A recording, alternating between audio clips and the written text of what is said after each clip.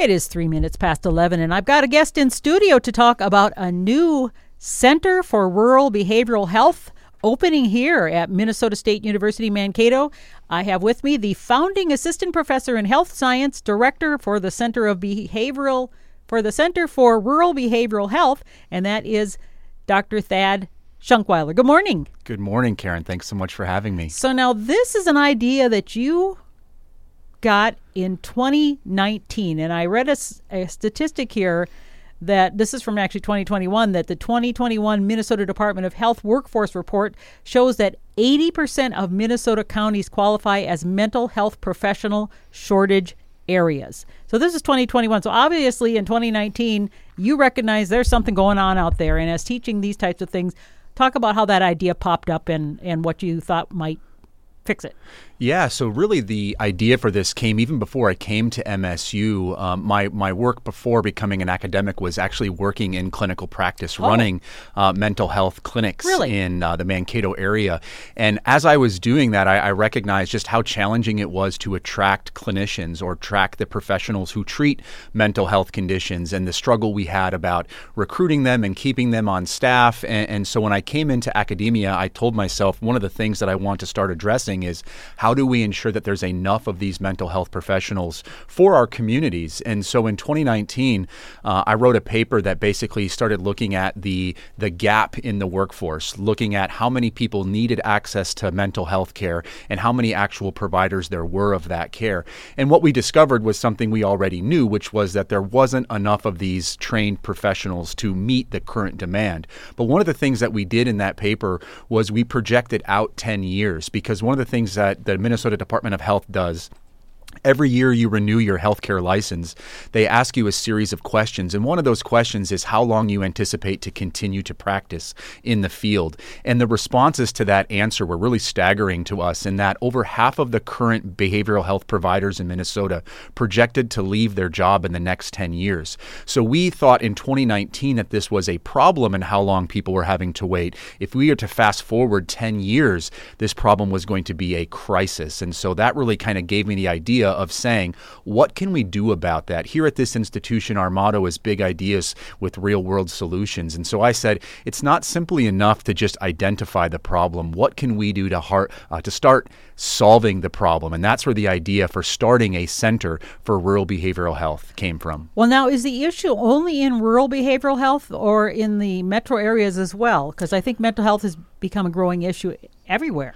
Yeah, so the entire state faces the mental health professional shortage, but the problem is much more pronounced in rural areas. To give you another statistic, according to Minnesota Department of Health, the 7-county metro area makes up about 54% of our state's population, but they also are home to 80% of our practicing behavioral health providers. So that means that for a little less than half of the state, there's only about 20% of those providers. So it's a problem in Edina and in Burnsville, don't get me wrong, but that problem is much more pronounced in Waseca and St. James and the New Ulms of the world. And now the number you said was that a number of them, many of them plan to get out of the business after 10 years. Is it because they know they're going to burn out, or they are burning out, or what is the reason? It's a combination of things, Karen. Really, it's a combination of the age of the provider. And so you anticipate that somebody who's close to retirement would say, yeah, around 65, I intend to leave the field. And so a number of our providers, particularly in outstate Minnesota, are on their tail end of their career. So the just aging out is a big factor. But the other big factor is that burnout that you just mentioned. It's tough work to sit with people who are struggling with mental health and emotional struggles. And so you are doing that day in and day out. And often you might be the only one in your community that does it. So you are overwhelmed with the amount of work that's on your plate. And so that leads to burnout. And so people who have a few years left in their career are saying, I'm going to do something different because it's taking its toll on my own mental health. Are there fewer people even going into that profession in general? Yeah. So if you look at the projections, there's just already fewer students going into college at all, right? So the pipeline is slowing down, the students going from high school into college. And of those students going into college, we've never been the number one kind of career destination, right? We're often considered like a discovery career, in that most people know what a nurse is, they know what a dentist is or a physician, but when you ask them what a therapist is or a psychologist, most people don't really understand what that job is. Sure. And so we have to do a better job of educating those students about those opportunities. So what do you tell people a therapist does then? Let's say I'm somebody who maybe I've never seen a therapist, and I'm say, well, what really do? You just sit and listen to people talk all day, or? I think of a mental health professional or a therapist as a healthcare professional who is trained to help you kind of navigate life's emotional difficulties. And I think these past 2 years have exposed emotional difficulties that we've been struggling with unlike any other point in recent memory. And so if someone were to come to me and say, what does a therapist do? I would say that they are a trained professional that helps you navigate through your emotional challenges in a way that helps you become the best version of yourself. You know, in the past, and I think things have changed through the years, there was always the stigma of seeing a mental health professional, and it was like, well, just pull yourself up by your bootstraps. And finally, people are realizing that it is a health issue. And like before, they thought it was just something, a matter of will or something. Absolutely. It's a bit of a double-edged sword. On one hand, I'm very thankful that we're finally giving mental health issues and mental illness the attention that they so deserve, right? You can't open a newspaper today without having some story connected to mental health. And so that is fantastic. But the other side of that sword is we're also not then having conversations about who's going to provide that care. So there's lots of push to get people care and encourage that care and to destigmatize mental health care, but there isn't the conversation of who are we going to get to provide that care. So a couple weeks ago, the university sent out a news release basically stating Minnesota State University Mankato's College of Allied Health and Nursing will establish a Center for Rural Behavioral Health in the fall to improve access to behavioral health care for residents in outstate Minnesota to include residents of recognized reservations. So what happened to make this become a reality? As you mentioned, it's an idea, 2019, and now all of a sudden you say it's going to happen this fall.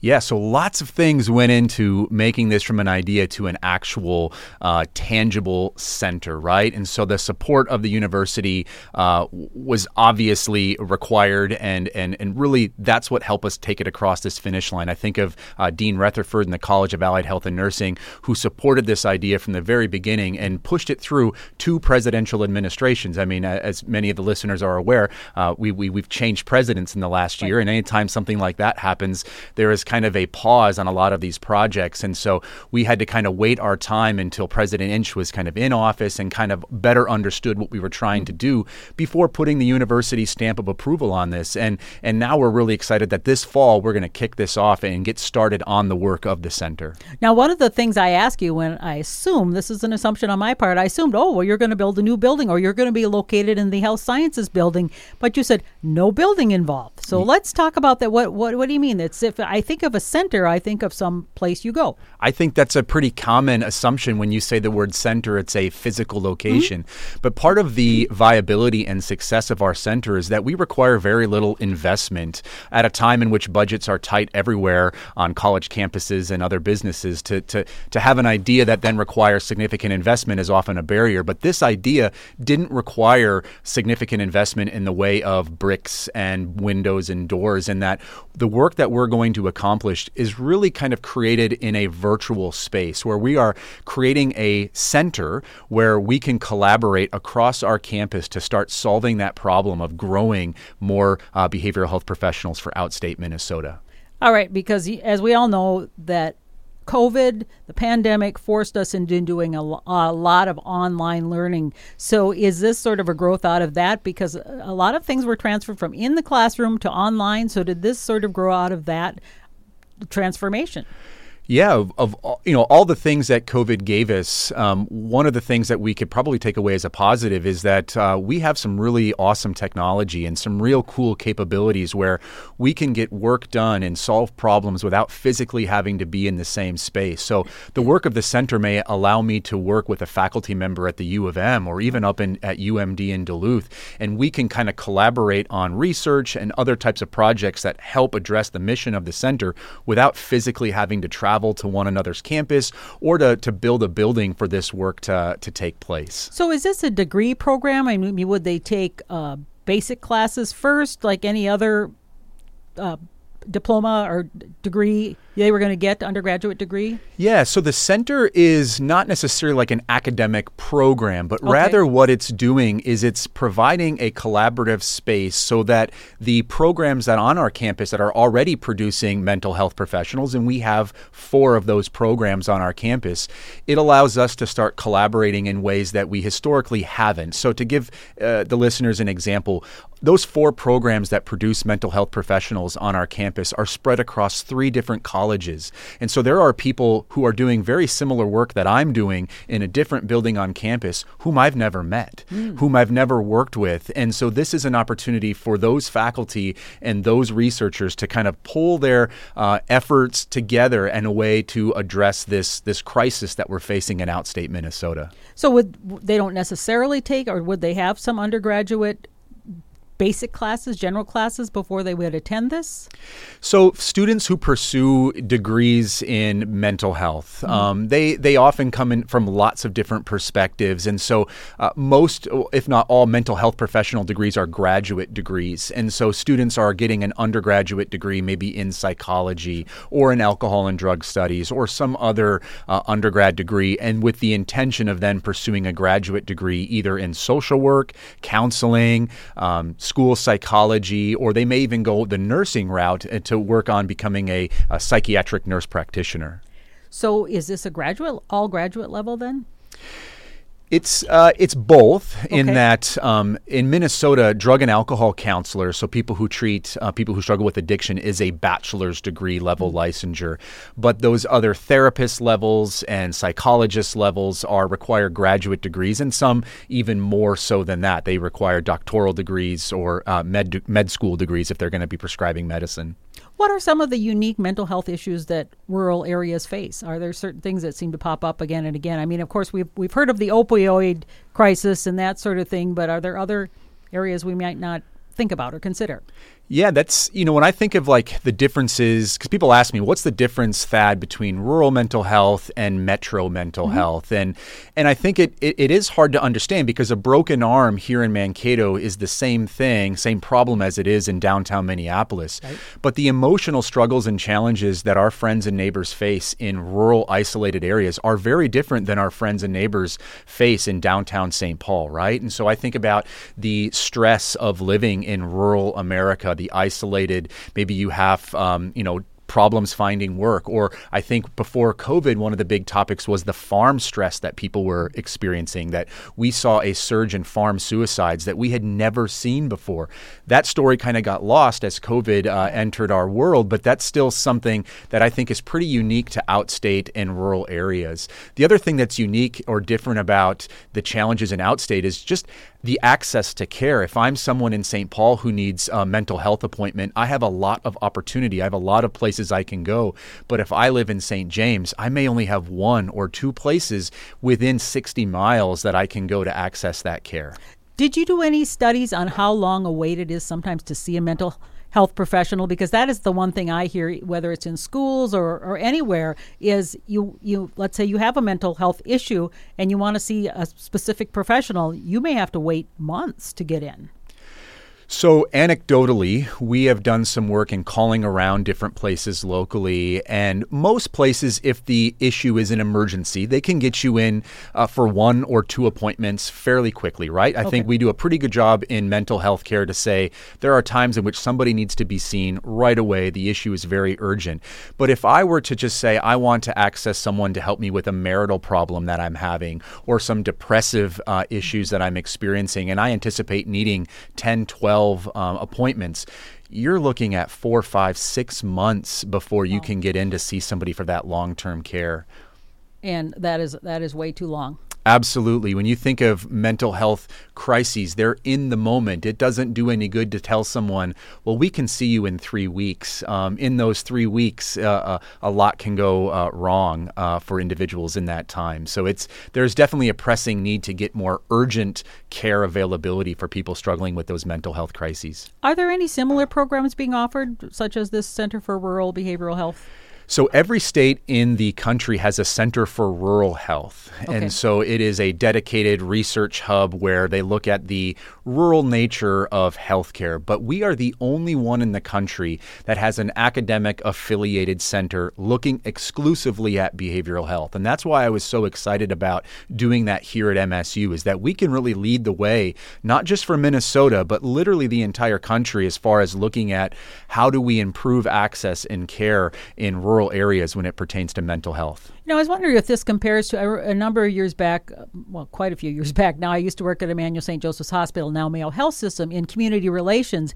And one of the issues then was attracting doctors, medical doctors, which was a real issue to get them in to come into rural areas. So they started a rural physicians program, and I don't know if that's all been addressed, if they still have issues or not, but it sounds similar to something like that, where you are specifically targeting these people to bring them to rural areas. How do you make the carrot and the stick attractive to say, well, yeah, hey, do you want to live in St. James or wherever? And I'm not saying they're bad places, but since so many people seem to want to go to the Twin Cities, what is it that's going to make them want to decide to go there? So there are two ways to address this shortage, and one is using that carrot and stick analogy that you just mentioned there, where we have federal and state programs that basically allocate dollars to attract professionals to move and work in those isolated or rural areas. And so there may be student loan forgiveness programs or other type of tax incentives for those professionals to relocate to those areas. But what we know about those programs is more often than not, they're a Band-Aid approach, because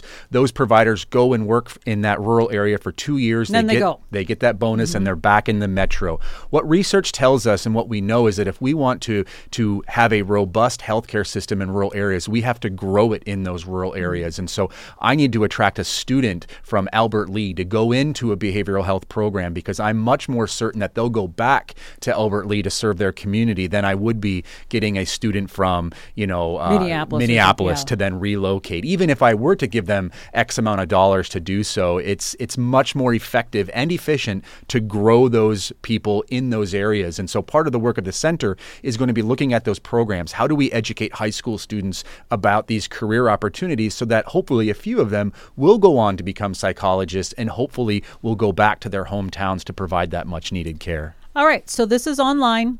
What is the capacity in terms of number of students who can be a part of this? Is there a limit? It is really unlimited. Okay. So in these first few months, Karen, what we're really looking to do is kind of just grow our foundation. We're looking at partnerships with our community partners, healthcare entities, agribusiness entities, anyone who has a vested interest in ensuring access to healthcare in rural areas. And so from now until August, that's really my job, is to grow those partnerships. And that includes partners on campus with faculty and with students. And so I welcome any student or faculty or community partner who wants to know more about this and how they can help solve this problem to reach out directly to me, and we can talk about how you can get involved to help us meet our mission. All right, Thad. So let's say there's some business that maybe is thinking about this. What would be your pitch to them? And why would this be a benefit for them to get involved? Well, the first wealth is health, right? I mean, we absolutely need our community to be as healthy as we possibly can. And that includes health from pandemics and viruses. That includes health from things like obesity, but it also includes mental health. And so I think everyone who cares about our community has a vested interest in this endeavor. And I think from a business standpoint, economic resilience is emotional resilience. And so if you own a business, how many times your employees are having to not be at work because of those struggles or having to travel great distances. And so when I'm chatting with those agribusiness partners, they already know how expensive it is to have mental health treated, not in their communities, but somewhere else. And so I'm really looking for those partners for us to come together to solve this problem. All right. So let's say somebody's hearing this and they say, sounds interesting. How can I learn more? Where can they go? Or is there a website? Is there a number? What can they do to get a hold of you or whoever that might be able to direct them more? Yeah, so you can reach out to me directly. I welcome all inquiries directly to me, right? Start at the top. And so you can email me at Thad, Shunkwieler, SHUNKWILER at MNSU.edu. You can also find us on the MNSU webpage. If you were to go to the MSU, look under Rural Behavioral. Yep, it's not Health hard Center. To find. Yeah, even if you were to Google us, the Center for Rural Behavioral Health, it will take you to our webpage, which gives gives you all sorts of opportunities to connect with me or other members of our staff. Well, I hope somebody will reach out to you because it is such an important issue. And you're starting this fall. I mean, do you have people already enrolled? So we are starting those partnerships now, and so we are building those relationships with students, with faculty, and with our community partners. And the goal is in late August, date yet to be finalized, but to have a community grand opening where we are inviting our local, government officials and other partners together, so that way we can really start the mission of the center and solving this problem that is really been hard on our rural communities. Well, good luck to you on that. And now I'm going to switch over to another topic. Thad Shunkwieler, who we have in the studio, who is an assistant professor in the Department of Health Science here at Minnesota State, is going to be presenting a TED Talk this week, March 18th, which is Friday, as a part of the TEDx MNSU. It's an independently organized TED event. People see those people that give those TED Talks on some topic, and you are listed as a licensed behavioral health provider. What are you talking about, and how do you prepare for a TED Talk, and how do you get selected? Because it's, that lots of people watch these things. Yeah, first of all, what a great experience for our campus to bring the TED organization. I mean, if you're listening to this and never have seen a TED Talk, you're really missing out. There are thousands of these, 18-minute or less kind of idea talks, and have really been the launching pad for lots of people's, famous people's careers, right? Mm-hmm. To give a TED Talk is a bit of an honor. And so I'm just so grateful that, we're hosting that here on our campus and that I was chosen to be part of that. And did you have to try out? You did, yeah. So the American Idol, except it's TEDx MNSU. It was very similar, except for there was no Simon Cowell kind of telling you that you weren't any good. But the idea for this actually happened prior to COVID, and so there was a TED event scheduled that spring. And obviously, with COVID hitting us the way that it did, we had to cancel that, and 2 years later bring it back. And so I was part of that first group that was selected, and basically the university said, we're bringing TED to our campus. If you want to give a TED Talk, send us a video of what you want to talk about. And so I did that, and I was fortunate to be one of those 12 who will be giving a talk on Friday, and actually be the first one. I'm the first one to go on Friday morning, and I will be talking about resilience, because I feel it was my topic even before COVID, but I feel like in this post-COVID or this kind of tail end of COVID, it's more important than ever. And the idea of resilience is, how are you able to navigate through, life's challenges? And so I'll be doing a 12, 13-minute talk about the importance of building resilience to navigate through life's difficulties. Now, when you prepare for these, you have resilience. Do you base it on anecdotal things or research? Or, how do you... Is it just, I got to be a motivational speaker type person, or what is it that makes it work? Yeah, the reason TED is so popular is that they're not academic, snippets. That this is going to take me away from being a lecturer of students, and it's really a story. And so I use my own personal story of resilience and navigating through my life's challenges as a way to kind of show people the idea of resilience and how it can be important in their lives. And so I'm excited to be able to kind of share some fairly personal things about my journey in life that I hope may help somebody else who's going through similar things be able to kind of bounce back from that adversity. Can we get a hint on what that adversity might be, or is that... Yeah, let's see. So essentially...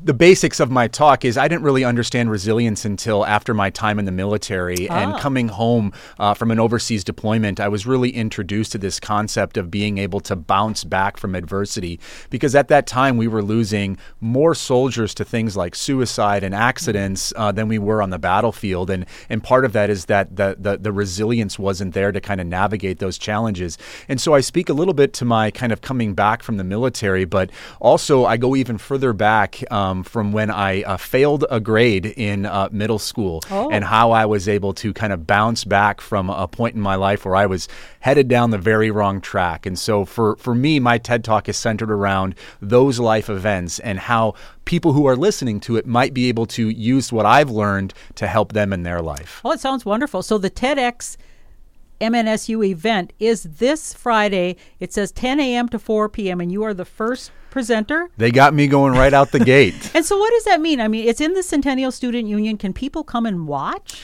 They can. So the website is TEDxMNSU.com, and on that website it gives you some information about the day. There are tickets. It is a ticketed event, as it is a very costly event to put on, and students can attend for the small fee of $5, and our community members can come and watch the event for a $25 ticket, which I think is still a very good deal to be able to see one of these things. To put it in perspective, there's only ever been one other TED Talk in Minnesota, and that was at the U of M. And really? Just a really cool opportunity for our campus. And so that $20 you mentioned is good for all day long from 10 a.m. to 4 p.m. And I'm looking at some of the other presenters. Heather Von Bank, who is Department of Family Consumer Sciences. Erin Gonzalez, she's also Family Consumer Science. John Hicks, Department of Recreation. Abigail Oxborough, which is the Director of Leadership Programming. Thad Shunkwieler, Behavioral Science. Kristen Kavankara, who is Communication Studies. Daniel Sackhow, also Psychology. Brian Frink, Professor Emeritus of Art. Corlin Musser, who is Director of Outreach and Engagement. And it looks like Cinder Kamphoff, who is Department of Sport, Exercise, and Performance. So all day long, if you want to be a part of that, is it going to be online too? All of the videos will be recorded and posted on TED's YouTube page. That typically takes, what I've been told, about a month after the event. Okay. Unfortunately, the licensing requirements don't allow a kind of streaming of the service. And so if you want to participate, you got to be here on campus, which I'm excited about. It's been so long, Karen, since we've had our community on campus engaged in these type of things. We gave up the mask just this past week, actually. Yeah, and I think it's time. I think it's time for us to say, let's get back and let's support our community. Let's support our university. And as you mentioned, there are 12 incredible speakers. There are students. There are community connections to this talk, and then a number of faculty will also be doing it. But it's a really cool opportunity for our campus. And so does the people from TED, whoever TED is, they're the ones that take the videos and they put it together and then share it with the rest of the world? So my understanding is that it's an independently organized event, and so the great people over there at Industrial Organizational Psychology, who is hosting the TEDx event, they are the ones coordinating the video production and the recording, and then they will send that to the larger TED entity, who then will post it in their kind of venues and avenues. Well, thank you for sharing that with us, because I wanted to make sure since I had somebody on the show who was actually going to do that, to let us know about it. So the TEDx event is, like I said, Friday, 10 to 4 here on campus in the Centennial Student Union. Be there. The theme is Big Ideas, Real World Thinking. And Thad will be there, as well as many others, from 10 until 4. So that's great. And also congratulations on the Center for Rural Behavioral Health. I want to hear more when we as things get rolling along. I'd be happy to come back and share with you and your listeners about the great work we're about to accomplish. Thanks, Thad. Appreciate it. Thank you so much.